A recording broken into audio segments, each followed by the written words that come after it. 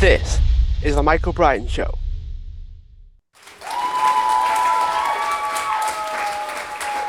Hi everyone, welcome back to the show, and I'm joined with Annette Jones, who is the heart and soul behind All Around Oz. She is a traveller around Australia and helps others do the same. Annette, thanks for joining me. Oh, you're very welcome. Thank you for having me here, Michael.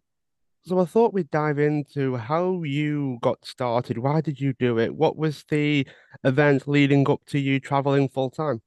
Oh, sure. It's always been a goal of ours to travel full time. And we thought it would be once we'd finish work, and we were planning to travel the world actually, starting off in Bali. We were going to live a couple of years there and then work our way through Southeast Asia and up through Europe and so forth. However, in 2020, I'm sure we don't need reminding what happened then. We were we were actually in Bali when that was happening, and we just got back into Australia by the skin of our teeth before they locked the borders. And so our travel plans, we had to look at our travel plans and how that was going to change, because at that stage, no one really knew what was going to happen in the next month or 2 months, and who knew it was going to last for so long. So as the time progressed, we decided that we'd flip our plans, because we'd always had a goal of traveling Australia as well, and really seeing Australia. Australia is a big country with a lot of nothing in the centre as well. So it takes a long time to get to places. So we needed 3, 4, 5, however many years, who knows. So we decided that we'd flip our plans and put world travel on the back burner and travel around Australia full time. That's how it happened. However, we've always had that goal. I think it was on the second date that I met Kev. He said to me, would you like to travel Australia full time? And I'm like, yep, I'm in that. Yep, for sure. So that's how everything evolved for us. What kind of things happen next? Because I'm picturing maybe you've got a stable job, you're wanting to start a relationship with Kevin, and then you decide to then travel. What happens next? Because there'd be a lot of people that would be thinking, okay, how did you afford it? How did you get the Mm, camper vans or caravans or motorhomes? Because it's sure. it's one thing to do it for a week or two, maybe a Hmm. month, but then if you've been doing it for Yeah. years, that'll come with its own set of problems. Oh, for sure. Look, that was when he asked me that question, that was over 14 years ago. And at that stage, I had two brick and mortar businesses. He was retired at the time, and in the space of that 14 years, he bought another two businesses. I sold my businesses. Um, at the time as well, I started learning how to write, um, how to build websites, and um, develop this. I've always had a passion for travel, so I really wanted to get into the travel niche. So in that 14 years, a lot of things had happened. So it wasn't an overnight thing. It was always a goal of ours to travel full time, but we were working towards that um, from the moment that we kind of met. And life happens, life gets in the way, and you just have to roll with the punches, whatever that looks like for a lot of people. I know for us, we've had ups and downs, deaths in the family, but both sides of our families and things like that. Um, so you just have to roll with that. But I think the biggest thing is if you've got a real passion to do something, you'll do it. And it doesn't matter what gets in the way. You've always got your eyes set on that vision in the future. And that's what it was for us. We knew that that was always our goal. We knew that we wanted to travel full time, and that's what kept us going. And I think that's a big key. That's a big key to anything in life, really. If you've got a really big why, then you'll work towards it. And sure, things get in the way, but you'll always come back on track to your really big why of why you are doing what you're doing to get to where you want to be.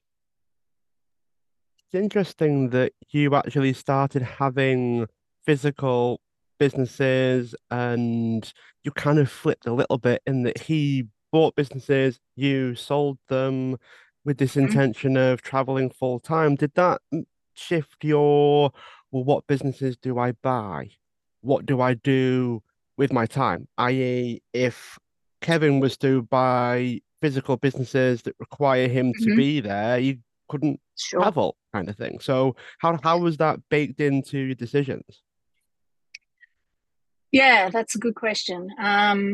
We always carved out time having your own business, and we are great believers of working on your business, not in your business, as much as possible. Sometimes you have to work in your business. And for businesses, that was always a goal as well, to be able to develop it to the stage where you really didn't have to be there, or you could be there a couple of days a week. So our travel time was always something that was always important to us to be able to, people that have been in business know what I'm talking about. You really need some time out um, to decompress, just get back to the things that you love doing. And it really, yeah, intention's a really good word, Michael, because what you intend, you can have goals and so forth, and they get sort of lost in the distance. And but if you're in, when you really set an intention to do something, that really changes the scope of things. So for us, it was always an intention of ours to travel a couple of times a year, or whether it be overseas, locally, within Australia. That was always a high priority on our lists. It's interesting that you brought up writing as well, because that will come across as one of the few things that you could do while on the road. You could sit and write, you can, whether it be blogging or websites Yep. or even books, that's something that you could do regardless. I mean, I'm picturing actually, Annette, if you sat on the Yeah. beach with a typewriter. So it's something that you could probably even do low tech as well. Just curious how you made that decision.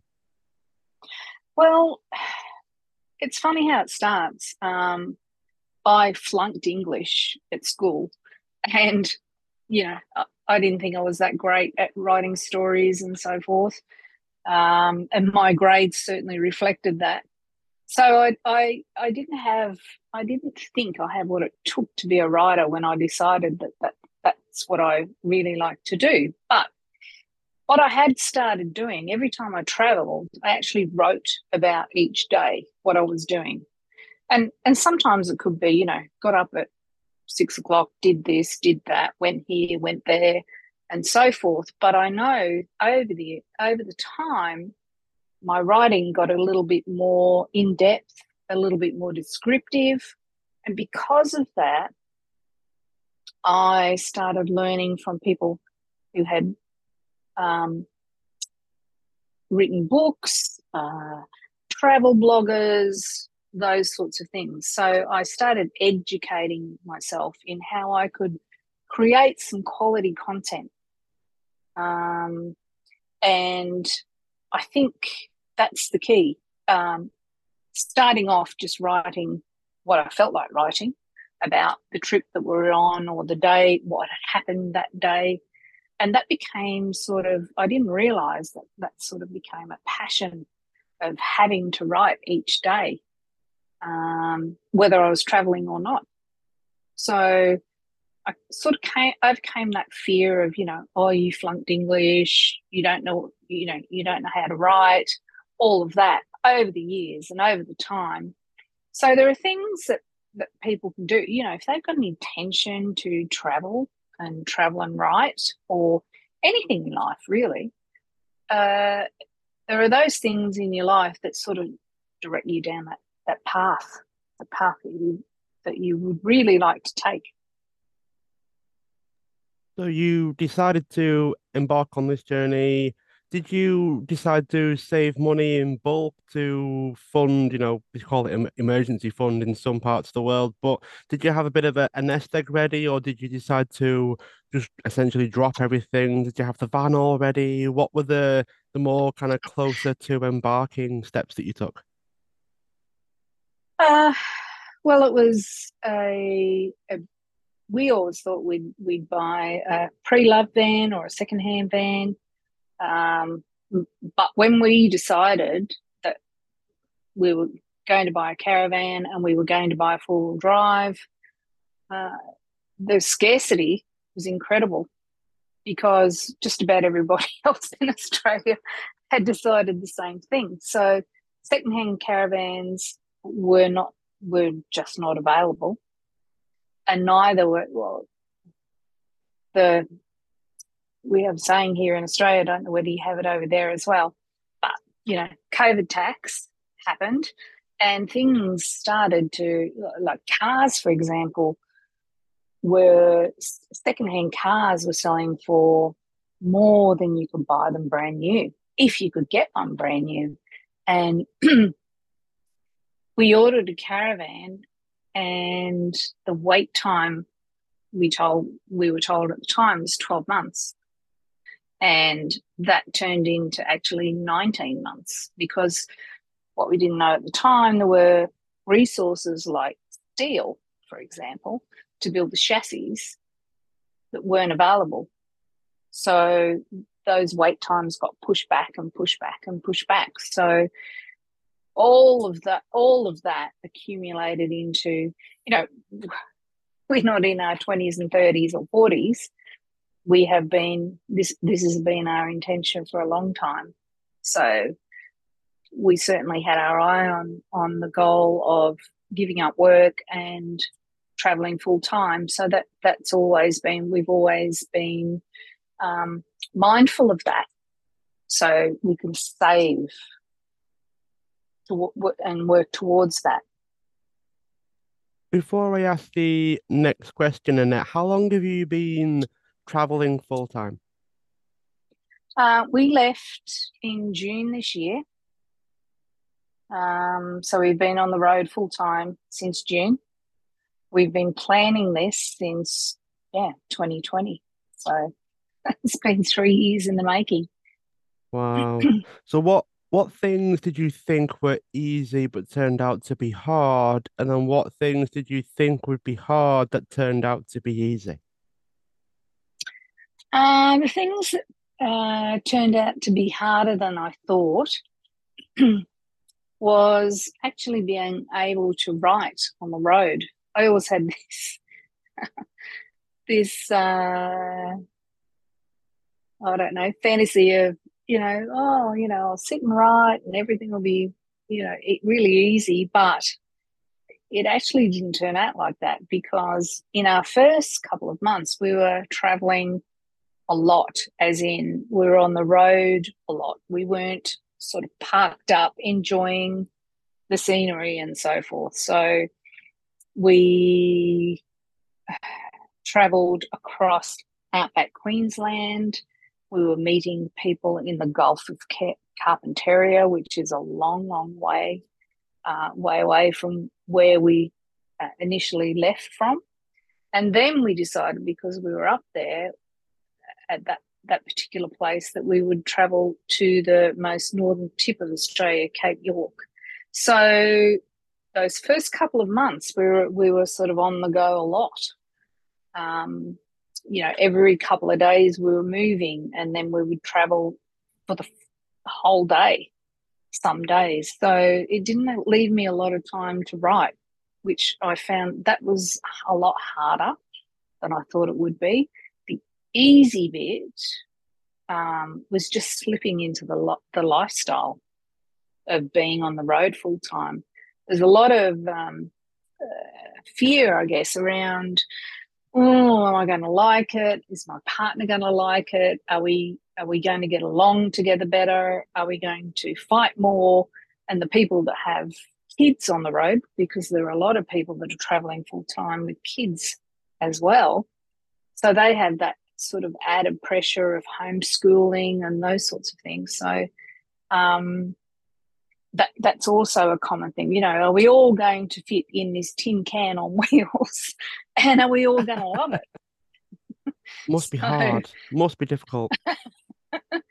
so there's all those sorts of things going on when you first hit the road. You're not quite sure whether you're going to love it or not. I always thought I was going to love it, and yes, I do love it.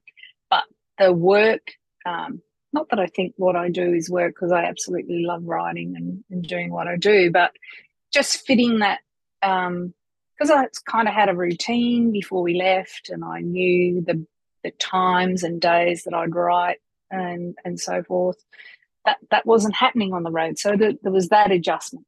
But everything else, yeah, it's been fantastic. What about things that turned out to be easier than you thought they would be? The easier things are definitely the lifestyle. When we first got our caravan, and we had what we call a shakedown trip. So shakedown trip is, you sort of iron out all the things that you don't know, or you don't know how to do, or things that don't work properly, or things that don't work as they are, as you think they're going to be.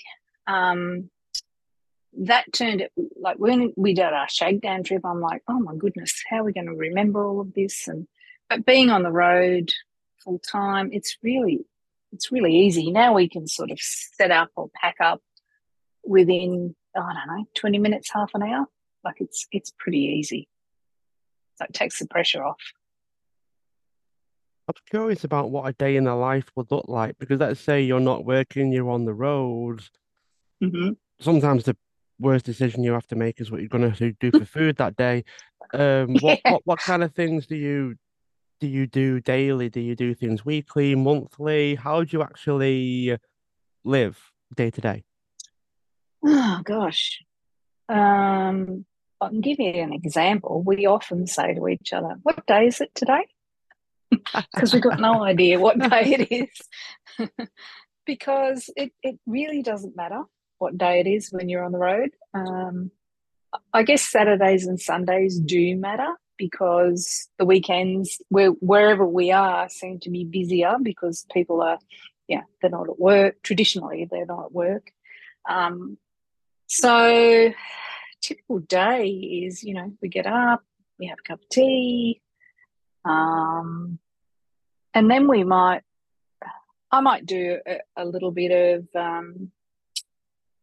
I might do a bit of writing, a bit of social media, like answering questions, those sorts of things. I have a large Facebook group about caravanning and camping.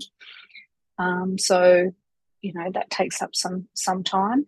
And then if we're at a new place, we'll go out and explore, see what there is to do in that particular town or place. We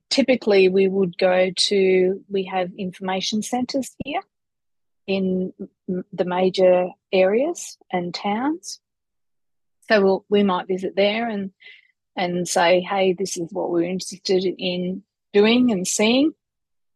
What do you have available in the area? And those people in those information centres are gold, because they can tell you about they're locals, so they can give you some really good insider tips of what to go and do and see. So that could take up most of the day. That could be one sort of typical day. And then another day could be I can be in the van writing for the whole day. Meanwhile, my partner Kevin, he's sitting outside reading.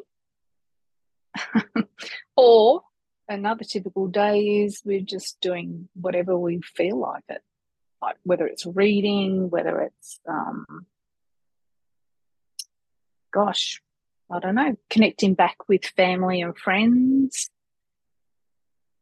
One of those days are gold because that is what everyone wants, really, the adventure and the freedom to do. Like when you want to leave the 9 to 5 grind behind you, what you don't want is a routine.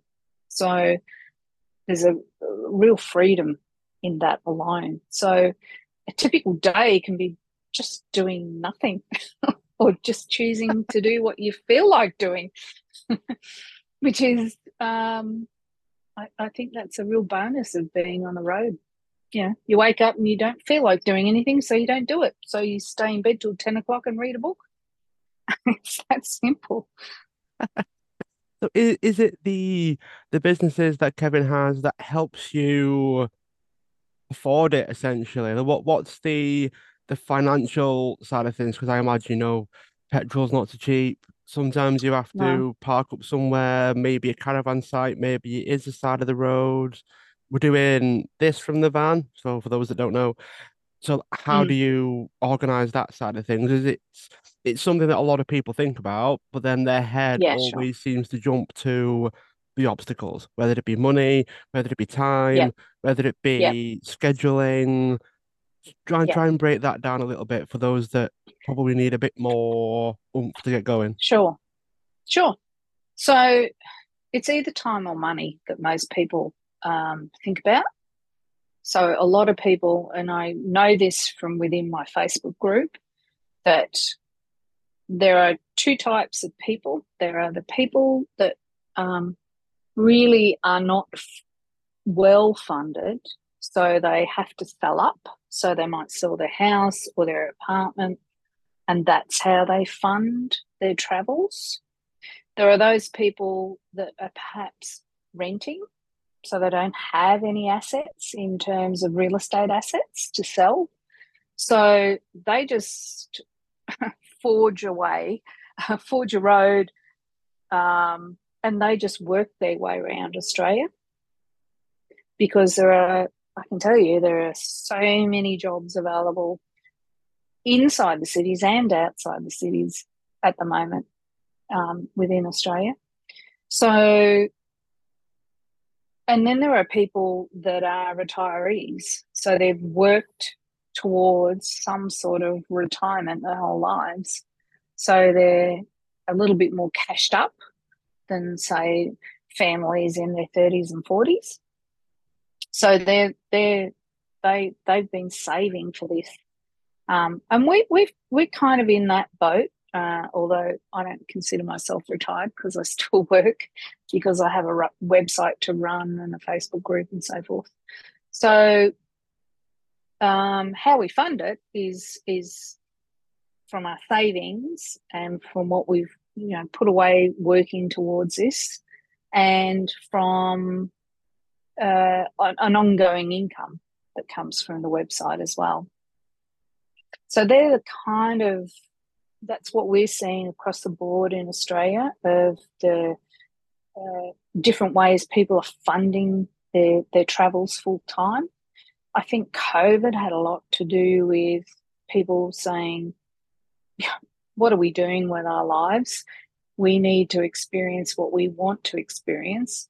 And if that means we're on the road and we have to stop somewhere for 2 or 3 months because we have to, you know, fill up the coffers again, fill up the bank accounts, then that's what we'll do.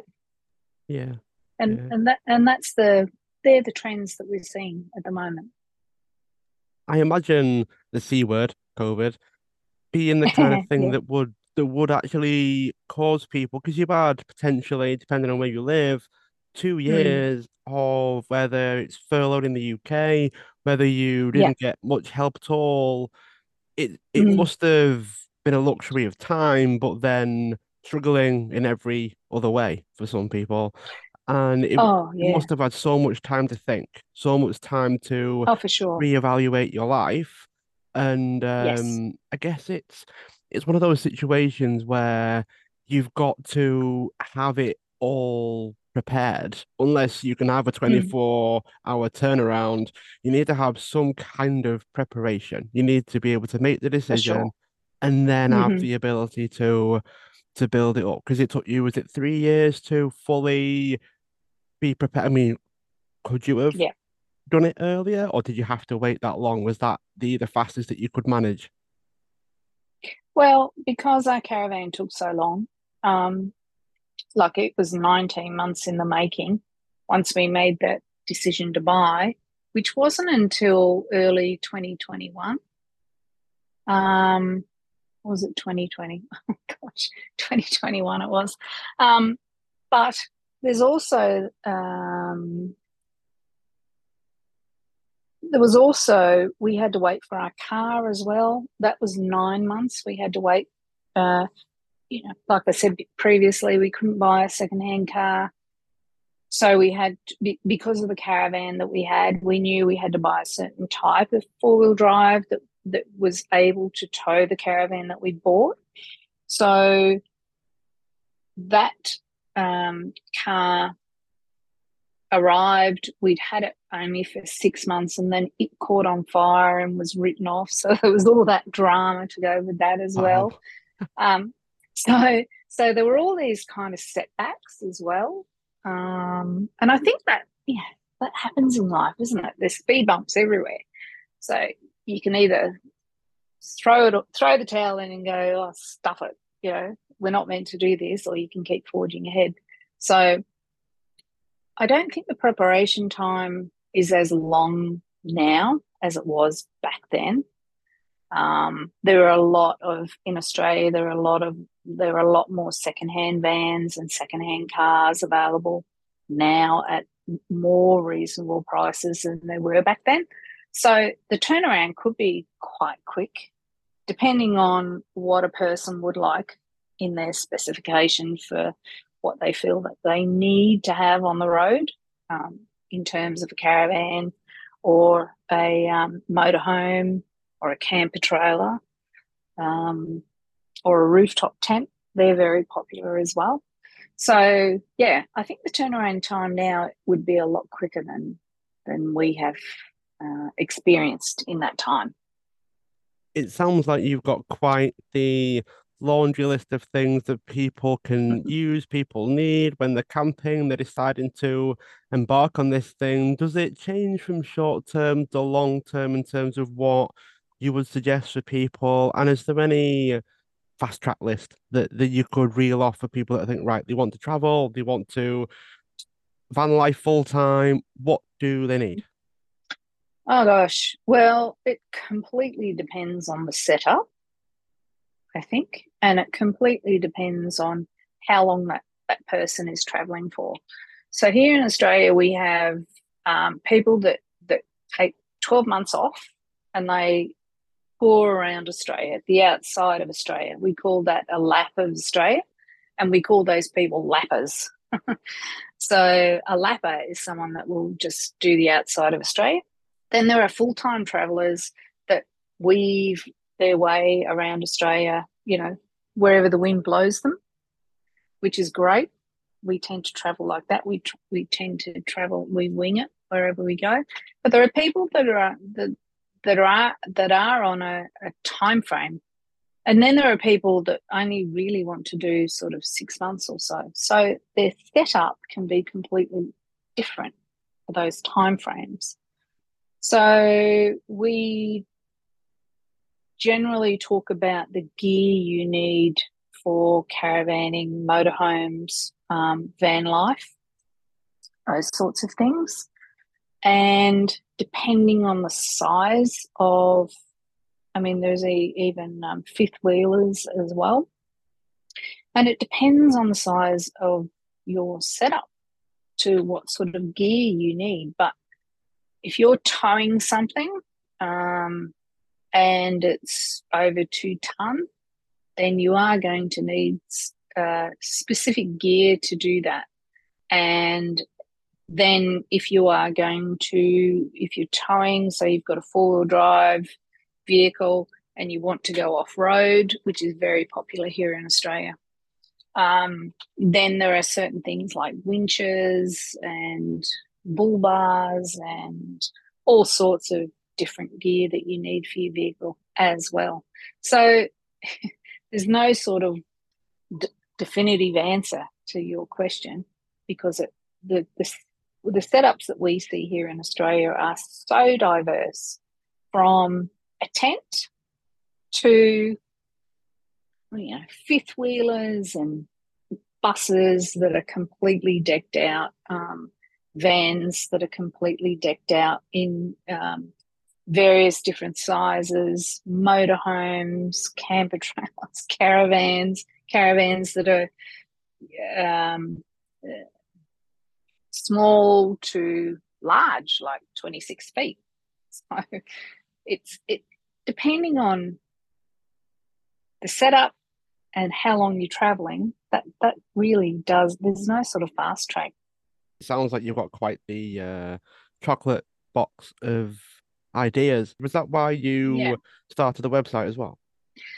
I started a different website actually, and it was mainly because I already had a website on Bali, and when we decided to flip our plans, I thought, oh gosh, I'm researching all this information about traveling Australia, what gear we needed, caravans, four wheel drives, the gear to go in it. I thought uh, through my research, I couldn't find the information that I needed. Um, so I thought, what I'll do is go to various different stores, various different websites, and try and glean some sort of information that I can put together, all the research, and write about the decisions that we made about the gear that we bought and why we decided on that particular item, because I couldn't find anything. With comparisons and reviews and things like that. So that's how the first website started. And then a friend of mine, who's a travel blogger, was selling her website, and she had been traveling Australia for a while, and she decided she'd had enough, and she said to me, are you interested in this site? And I said, sure. She had information that I didn't have on the site that I'd built, and her site didn't have the information that I had already written. And that's how All Around Oz, for me, evolved. So, and that continues to this day. So things are evolving in the product world, like the gear world. Things like portable power stations, they weren't a thing 2-3 years ago, whereas now they are. A lot of caravans over here in Australia are becoming gasless, so they're fully electric vans. So lots of lithium batteries, lots of solar on the roofs, those sorts of things. So they're the sorts of things that people want to know about. So that's that.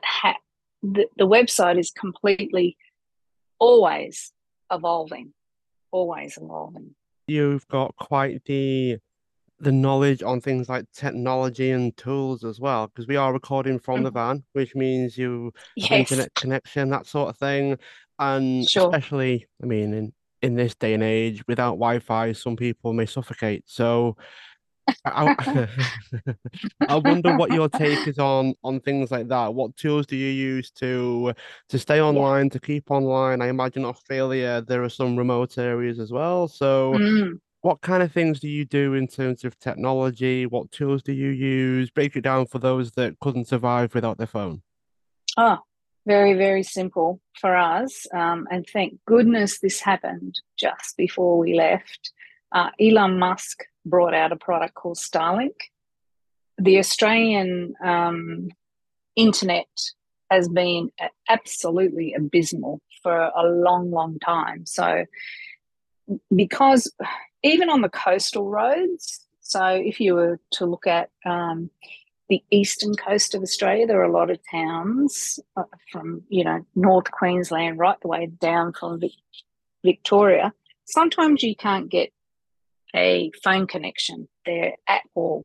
That's how bad our data system and our telecommunication system is in Australia. So Elon Musk comes along and says, "Here, Starlink, you can use this anywhere in Australia. You can be in the centre of Australia and you can still get internet connection." And that, for us, has been an absolute game changer. We can be in the remotest areas, and as long as we've got a clear view south, we have fantastic connection speeds, really quick connection speeds, sometimes better than the traditional NBN in the cities, actually. Our speeds are fantastic. And that's what keeps us going. I need it for what I do. I need to have an internet connection.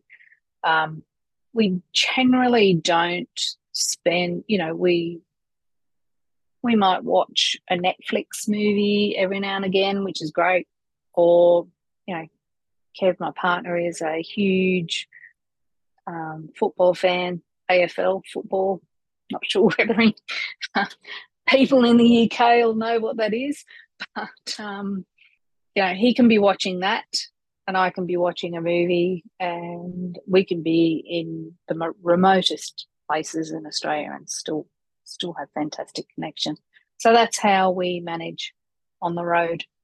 How about things like tools for managing scheduling? Because obviously I'm guessing you have a schedule of some sort, and then maybe some hacks, some apps, some things that people can go to help them with their camping. Because if you're on the road, I'm imagining if something was to happen to the van, what happens then, for instance? So things that can help them on the road as well.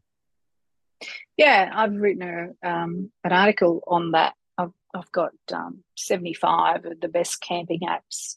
So that covers planning, it covers road trips, it covers home admin, things like budgeting, hiking trails, things like we have this petrol apps where you can find the cheapest petrol in or fuel in the location that you're in. So that is quite a common need. That we've got camping apps, worldwide camping apps called Wiki Camps, that shows you caravan parks, camping grounds, free camping grounds, or off-grid camping grounds, or wild camping. Some people might know it as wild camping, or boondocking, I think it's called in the States. So, we have a variety of apps that we use that can keep us on the road. Even there's Sygic, I think it's called. It's an app that you can put the dimensions of your four-wheel drive and your caravan or your van or your motorhome, whatever you're traveling in. You put those dimensions in and the location, and it will divert you away from low bridges, those sorts of things, where you could end up in a real pickle. So yeah, like I say, there's 75 apps that I've written about. So yeah, quite the diversity of apps available. Pretty much anything. 75. Yeah, and 75. there's That's a lot. probably way more than that, but they're like there's a couple of national parks apps that are available too. So that's particular for Australia, but yeah, there's a lot of apps to help. How do you find them? Is it trial and error? Like, have you had a look at 4,000 apps and come up with these No, 75? Like, what was your process for actually trying to find these tools? actually, doing research on what people were actually looking for. what did they need information for, and then seeing if was there an app for that. So having a Facebook group, a lot of people ask a lot of questions. It's like, how am I going to plan my trip from Melbourne to Cape York? Where are the best places to stay? Where can I find the cheapest petrol along the way? Those sorts of questions. So there's always an app for it. We can point them in the right direction and say, hey, yeah, we've got some great planning apps listed here. We've got some great budgeting apps for people who like to budget or want to record their petrol, how much, how efficient is their four-wheel drive. So it calculates for them if they put in the amount of litres that they've bought, or gallons if you're listening to this in the States, how much petrol or fuel, what it costs, how many litres or gallons, and then it calculates.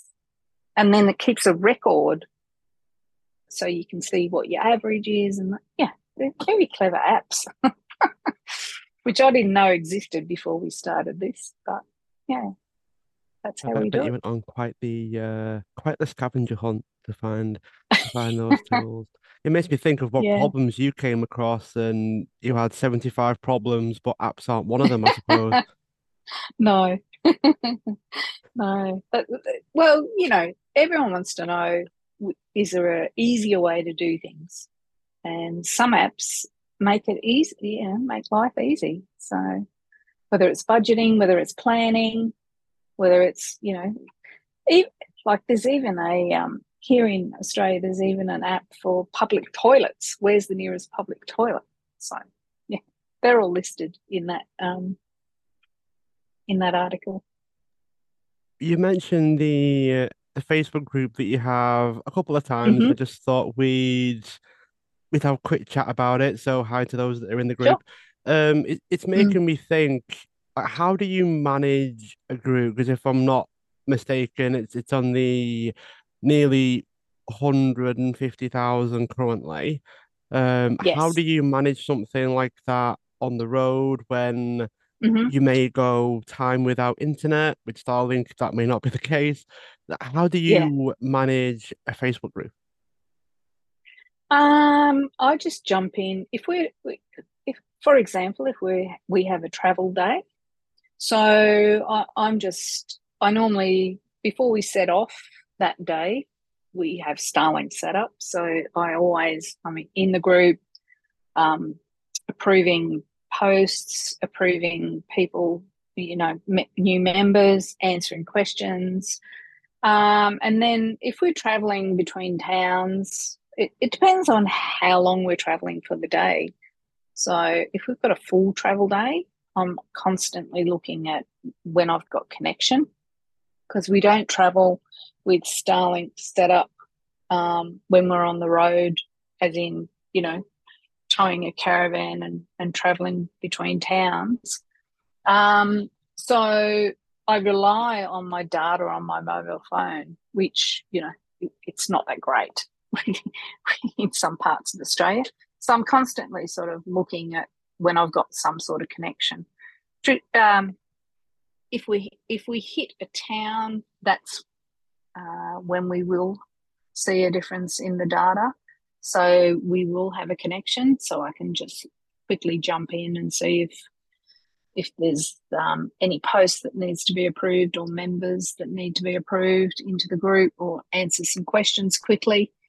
And then at the end of the day, when we've set up, and I will do it then.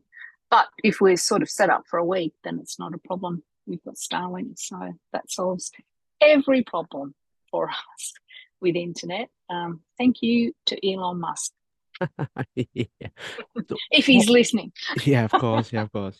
So what would you do if we didn't have Starlink then? Because when I was doing a little bit Oh, of digging myself, there were like routers that take SIM cards, that sort of thing. So it just Yeah, amplifies the signal that the SIM cards have. And I'm thinking that yeah. sounds very confusing. And you have to make Oh, sure that yeah. you're always around where they have. Yep, It's just a replacement for the phone signal, I suppose. What would you do if you yeah. didn't have Starlink? It sounds like it solves a lot of issues when running your Oh, online businesses. oh, it sure does. For digital nomads and people like us that are traveling full time within the country, it just solves all that problem. If you didn't have it, we have two major providers here in Australia, and they're, some places you can get one, but you can't get the other. So if you don't have Starlink, then I would suggest a couple. One would have Optus and one would have Telstra, and then you might have a chance of getting some sort of signal. In the major cities, you're always going to have signal. That's that. I'm not talking about that. I'm talking about when you're traveling remotely, or when you're traveling even down the coast. As I've said previously, from town to town, there are places that you've just got no reception whatsoever. So a lot of people just hotspot off their phone. They find that that's an easier way to do things rather than having any sort of modem setups and things like that. That seems to be the answer. But for us, Starlink is. I know I keep going on about it, but it really is that good because it can be costly for some people. Like they might look at it as costly. Um, I personally, I'd do without things if I could have that set up. But but that's just me. Other people might say, "Oh no, I'm not going to spend that sort of money." Here in Australia, it's if you're on the roaming Starlink, it's around $174 a month. If you break that down into weekly, it's not that much. People probably spend more on coffee than we do on our internet. Yeah. So, or bottles of wine or beer or whatever. And there's no judgment there. I don't care. But uh, internet in Australia generally costs about around the $80 a month. So it's double. But the service and for the speed and for the access, it's worth it.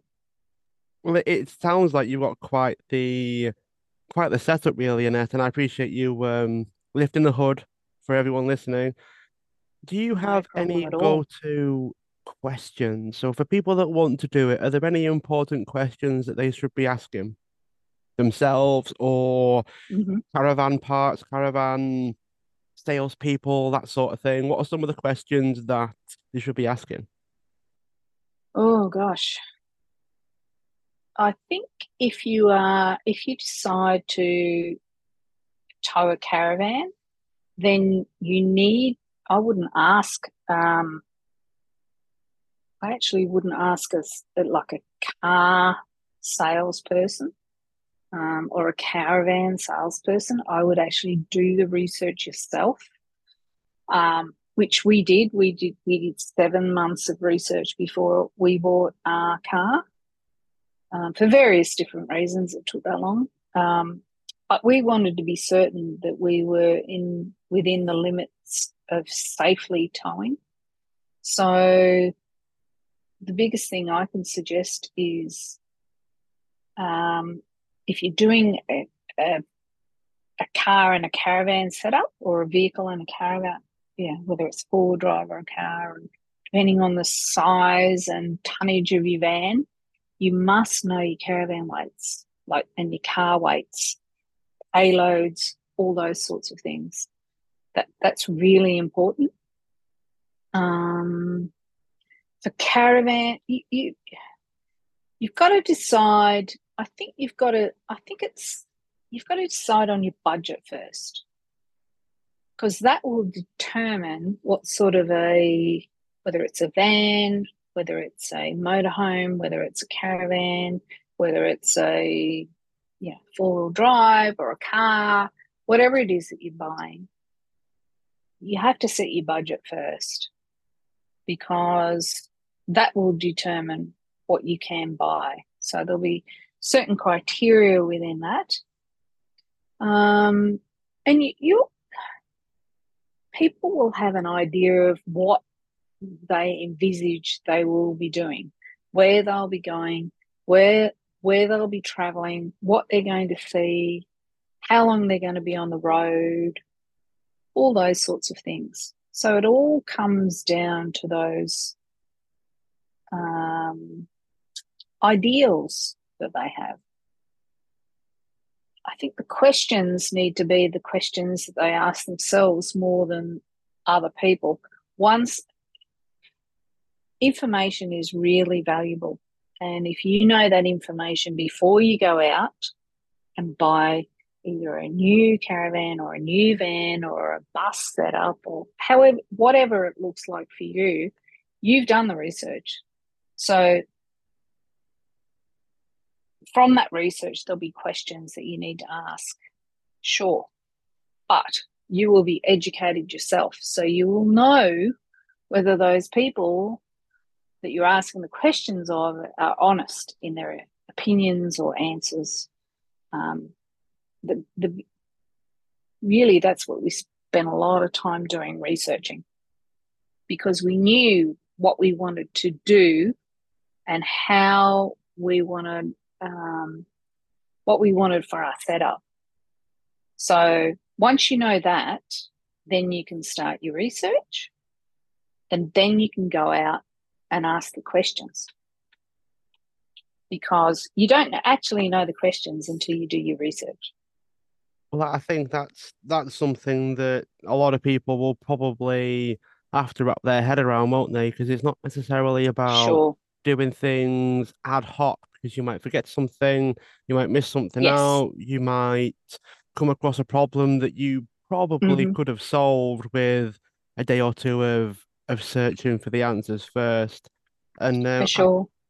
I wonder actually what would be your big lessons that you've learned from traveling so far. So there might be many, I'm sure. But what would be your big lessons, your big takeaways so far from traveling? I think slow travel is the way to go. Um, but that is just from my perspective. I love to slow travel, so I love to, um, like whether it be we stay, depending on the size of the place that we're in, whether we stay 4 days, 1 week, 2 weeks, 3 weeks, and really get to see that area rather than buzz through and see the Instagrammable places and that's all. What we've learned is you really learn about a place when you talk to the locals from that area, because they'll have stories and different yarns, and they'll have lots of different information, and you can't get that in the first couple of minutes of talking to someone. um, you know it's invaluable information about the place that you're in, and if you just blow through a place in a day or so, and I've been guilty of that. We Because our travel is fairly slow, I am visiting towns that I have driven through so many times where I live in Queensland, the state of Queensland, um, or the majority of my life in Queensland, um, and slowing down and stopping and seeing and being in that place for a week or 2 weeks, whatever it takes. It really, it's nothing like I'd imagined. And you get to know about the history of the place. You you, you start to understand what you learned in school or what you've learned in history books not necessarily correct for that town or place where you've been. So yeah, that's the biggest. Slow travel, I think, is the biggest takeaway I've learned. Annette, I really appreciate you taking the time. It's been fantastic. I really enjoyed it. If those that are listening want to enter your world, they want to get to know you, website, Facebook group, Mhm. how can people find you? Oh, sure. The website is called All Around Oz, and it's allaroundoz.com.au. And we're all around Oz across all socials: Facebook, Instagram, Pinterest. Uh, we have got a TikTok channel and a YouTube channel. We haven't been active on there, but we will be. The group that we have is called Planning a Lap of Australia Hints and Tips. Yeah, come join the fun. We love sharing information. That's what we're about. Thanks so much for being a guest on the show. Those that are listening, feel free to subscribe, share the show, tell others, and also leave a review wherever you are listening into your podcasts. Annette, thanks so much, and I look forward to keeping in touch. Thank you. Thanks so much, Michael. It's been a pleasure. Thank you so much for having me on.